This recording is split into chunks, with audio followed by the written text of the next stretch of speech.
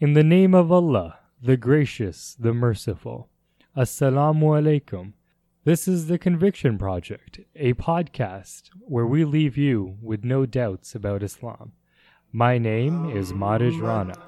And I am Farhan Iqbal. Muhammadur Rasulullah, Rasulullah, Rasulullah, Muhammadur Rasulullah.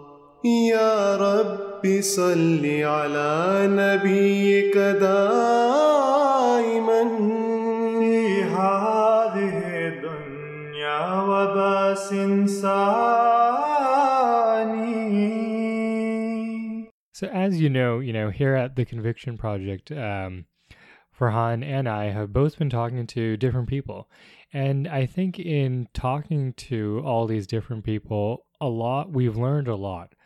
And I think one of the themes that have consistently emerged is this idea that people within religion or religious groups care a lot about what everybody else is doing.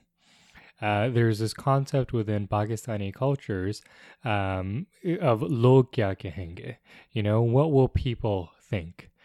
And I think where I have started to think about this is, depending on what your political affiliations are, you will care more about what people think. So to me, it's not so much of a religious issue that because of religion, you care a lot about what other people think, or this specific group cares a lot about what other people think. It's the Pakistani mentality is often some people say that is why we care a lot about people. I think that it is because of our political affiliations is why we care a lot about what people think. For example, if you are a conservative, or if your political affiliations are relatively conservative, then you're more likely to want structure and order, and you would want to maintain a status quo. You would want to keep traditions, and you would want to keep it the same way as it has always been. And one way to do that is to really impose your views onto others and to really make sure that nobody steps out of line. And therefore, if you're brought up in that kind of environment, then it really matters what people think about you. Because anything you do to disrupt the equilibrium will have massive implications and massive effects. So I thought, we should talk a little bit about this, a little bit about, political affiliations and religion, and a little bit about, this idea of what will people think. So Farhan, what's your idea? Have you often been troubled by people, or have you often faced this of like, what will people think? I think everyone faces that. When you were talking about this, it reminded me of how the Jews dealt with people at their time. And the Bible is full of this about foreign influences, and how the context in which the Jews lived at the time constantly impacted their faith, their traditions, their religion. For instance, when at the time when the Assyrians were in power, right? Some of the things that the Assyrians did is it influenced Jewish thinking. When the Persians were in power, when Cyrus came to power, his ways of doing things or saying things influenced Jewish thinking. And then we have something called the Hellenistic influences that occurred when Alexander the Great had this Greek empire take over the world. The Greek influences, the Hellenistic influences, also impacted the way Jews perceive their religion. I mean, this is academic stuff that you come across. What I'm trying to say is that society, culture, everything has an impact on our lifestyles, on our way of thinking, on our perspectives. And I don't think anyone escapes from that. I think all of us have experienced that at some level. So, from a psychological point of view, I can understand why it's important to care about what other people think about you. That carries a lot of value. I'm thinking, a lot of people struggle from this, from a religious point of view, Islamic point of view specifically, in matters of birtha, in matters of marriage. What will people think if you get married to this person? What will people think if you leave your house wearing that?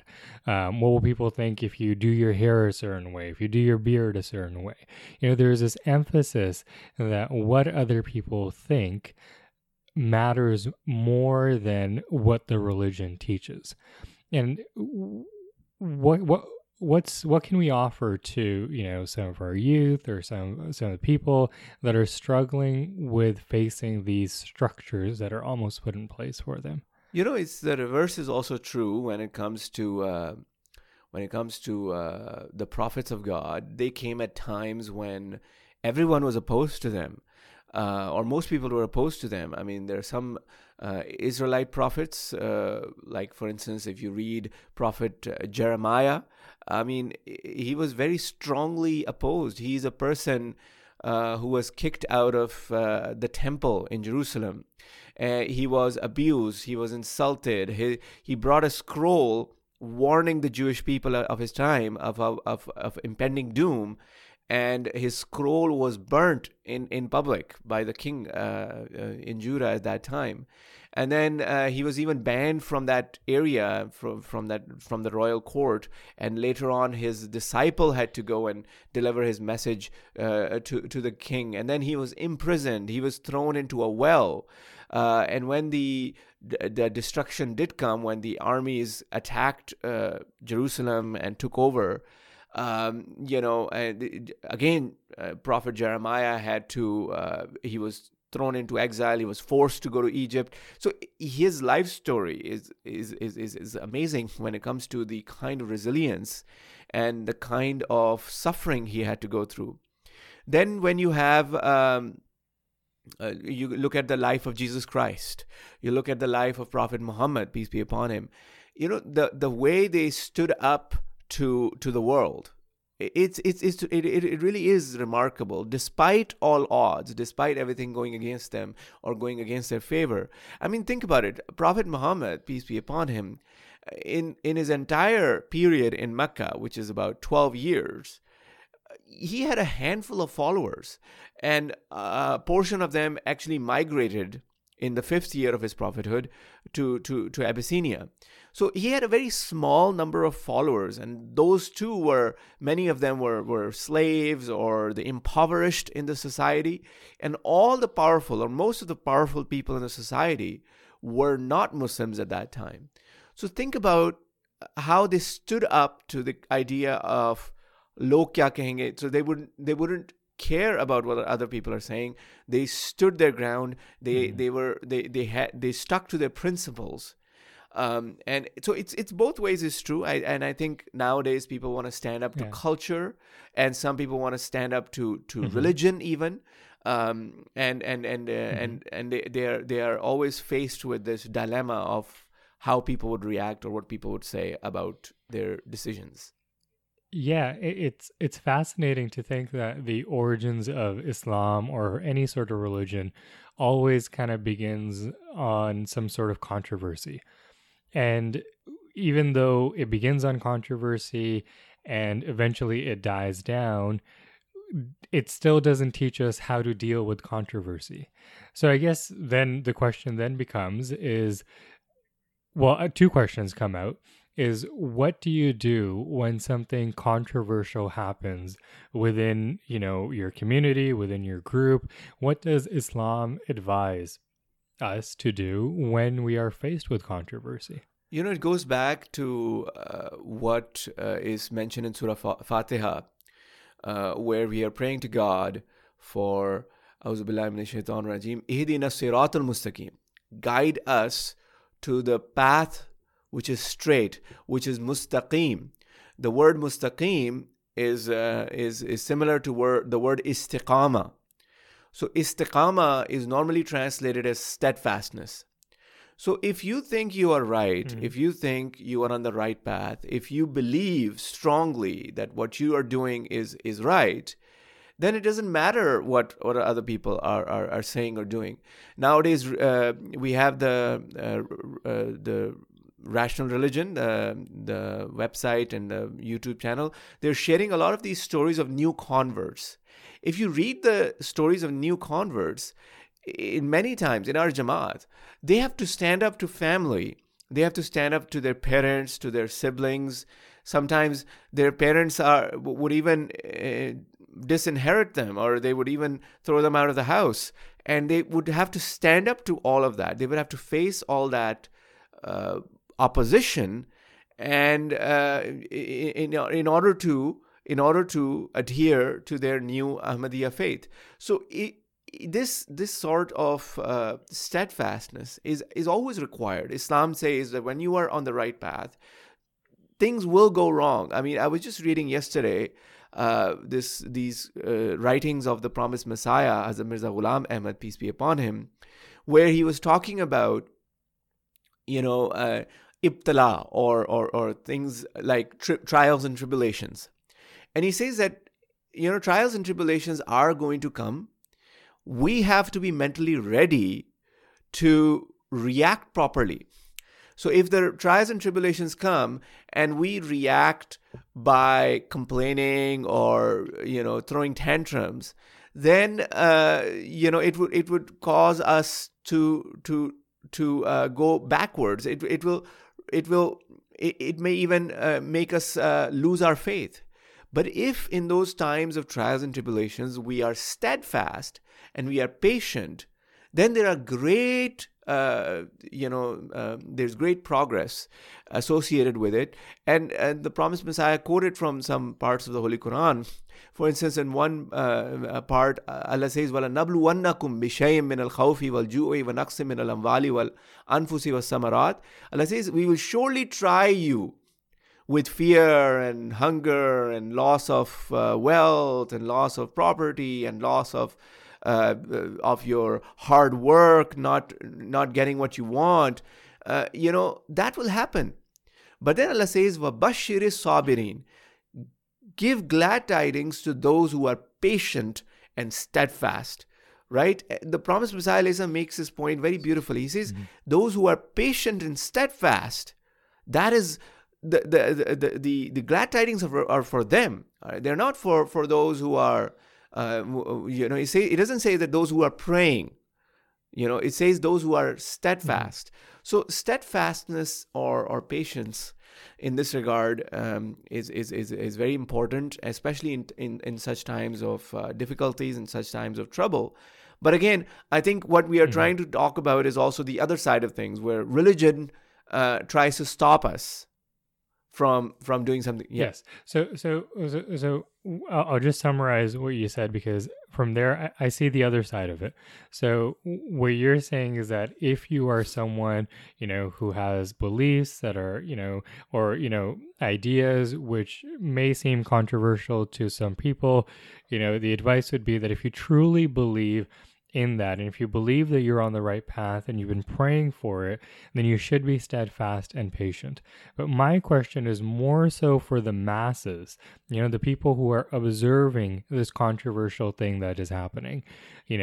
Immediately people want to react to it. Immediately people want to, put that person down. They want to criticize, they want to label, they want to judge. And that happens. That happens in every community, small or large. What advice can we give from an Islamic perspective to those people that are seeing controversy happen? For example, what advice could we possibly give to the Quraysh that were there during the time of the Holy Prophet, when they saw that, the Holy Prophet and his companions were drifting away from the traditions, drifting away from the practices that have been going on? What can we tell those people? So the Quran talks about, in this regard, the example is given of what happened in the life of the Holy Prophet Muhammad sallallahu alaihi wasallam with Hazrat Aisha. And the Quran talks about what happened with Mary, the mother of Jesus. So, for instance, if you read chapter 4, verses 150 onwards, it talks about Mary, how, for instance, it says, وَبِكُفْرِهِمْ وَقَوْلِهِمْ عَلَى مَرْيَمَ بُهْتَانًا عَظِيمًا. That is because of the disbelief of those people who were in that society. They uttered against Mary a grievous calumny, or basically bohtan is a word used for scandalous allegation, right? So Mary is someone who is a very, very pious lady, and she was a very decent lady. She was dedicated to the temple and dedicated to God, and through a miraculous occurrence, she became pregnant, and people started accusing her of having done something wrong and of having committed adultery. So the Quran condemns this kind of behavior. The Quran says this is not right. It reminds me of Hazrat Khalifatul Masih the first, Hazrat Hakim Maulvi Nuruddin, the first caliph of the Ahmadiyya Muslim community. It reminds me of one place he says that he quotes Jesus. I think it's some tradition. It's not in the Bible, but it's some tradition about Jesus. Maybe it's in the Muslim literature that Jesus was walking with his disciples when there was a pig that was on the road, a dead, decaying pig on the side of the road. And his disciples said to Jesus, "Look how ugly this pig is." And Jesus is like, "Okay, but do you see how beautiful and white its teeth are?" So you can see the contrast between how something so ugly and so ridiculous appears ugly to most people, but Jesus, the prophet of God, was able to see something beautiful even in that something which is ugly. The moral basic, I don't know whether this story is an actual story or is just an anecdote, but the moral of the story is that we should try to look for the good in others instead of the evil in others, and trying to go for allegations and gossip and backbiting. You know what I'm saying? Yeah. And, it actually reminds me that this is probably more to do with the person's relationship with themselves. If they are only able to see negative in other people, then chances are that within themselves, they can only see negative. If they're able to see positive, then even within themselves, they're able to see positivity or optimism. Exactly, and I don't want to talk about the whole incident with Hazrat Aisha. It is in one of the Friday sermons. It's a lengthy one. Yeah, it's a lengthy topic. But if you are interested, it was mentioned in one of the Friday sermons recently, and you can go to chapter 33, verses 55 onwards. And the Quran, for instance, says, "وَالَّذِينَ يُؤْذُونَ الْمُؤْمِنِينَ وَالْمُؤْمِنَاتِ بِغَيْرِ مَا اكْتَسَبُوا فَقَدِ احْتَمَلُوا بُهْتَانًا وَإِثْمًا مُبِينًا." Those who malign believing men and believing women for what they have not earned shall bear the guilt of a calumny or allegation and a manifest sin. So the Quran is very strongly condemning this kind of behavior where people go around and make allegations and start spreading rumors, and the society starts pressuring certain individuals who are otherwise very pious. So before we start judging others or passing broad brush judgments or statements about others, we should be careful about this. That's what the Quranic message in all of this is. Yeah, it reminds me of this couplet. I think it's of Baba Buller Shah, where he says that I went out to look for bad people and I couldn't find anyone more worse than myself. So I think that really speaks to, we should always, and, the biblical verse of, he who, what is it? He who has sinned shows something about the stone casting the first stone. It's a story about Jesus. So what happened is that the Jews come to Jesus, or Jesus is there at this place where these people are about to stone a woman who had committed Right. adultery. And all these people are there, and they have picked up the stones, and they're about to throw stones at her to basically execute her and give her the capital punishment for committing adultery according to the Jewish law. And Jesus comes, and I don't know the exact, like, all the details, but basically he picks up one of the stones, or he writes something on the ground in the sand. So he says that let the first person to throw the stone, let him be of no sin. Right? The first person to throw the stone. Yeah, he is of no sin shall cast the exactly. first stone. The person with no past sins is the one who will throw the first stone. And one by one, the people start leaving that area. And until there's no one there, and this adulterous lady. So, I mean, it is a very beautiful story. There is a caveat that this story, according to scholars, is actually not authentic. But that's another topic. But it is a beautiful story, and it has this moral message in there as well, that before we start judging others, we should judge ourselves. Yeah. So, I think that wraps up what the masses should do. They should not judge others. And before they do that, they should look within themselves.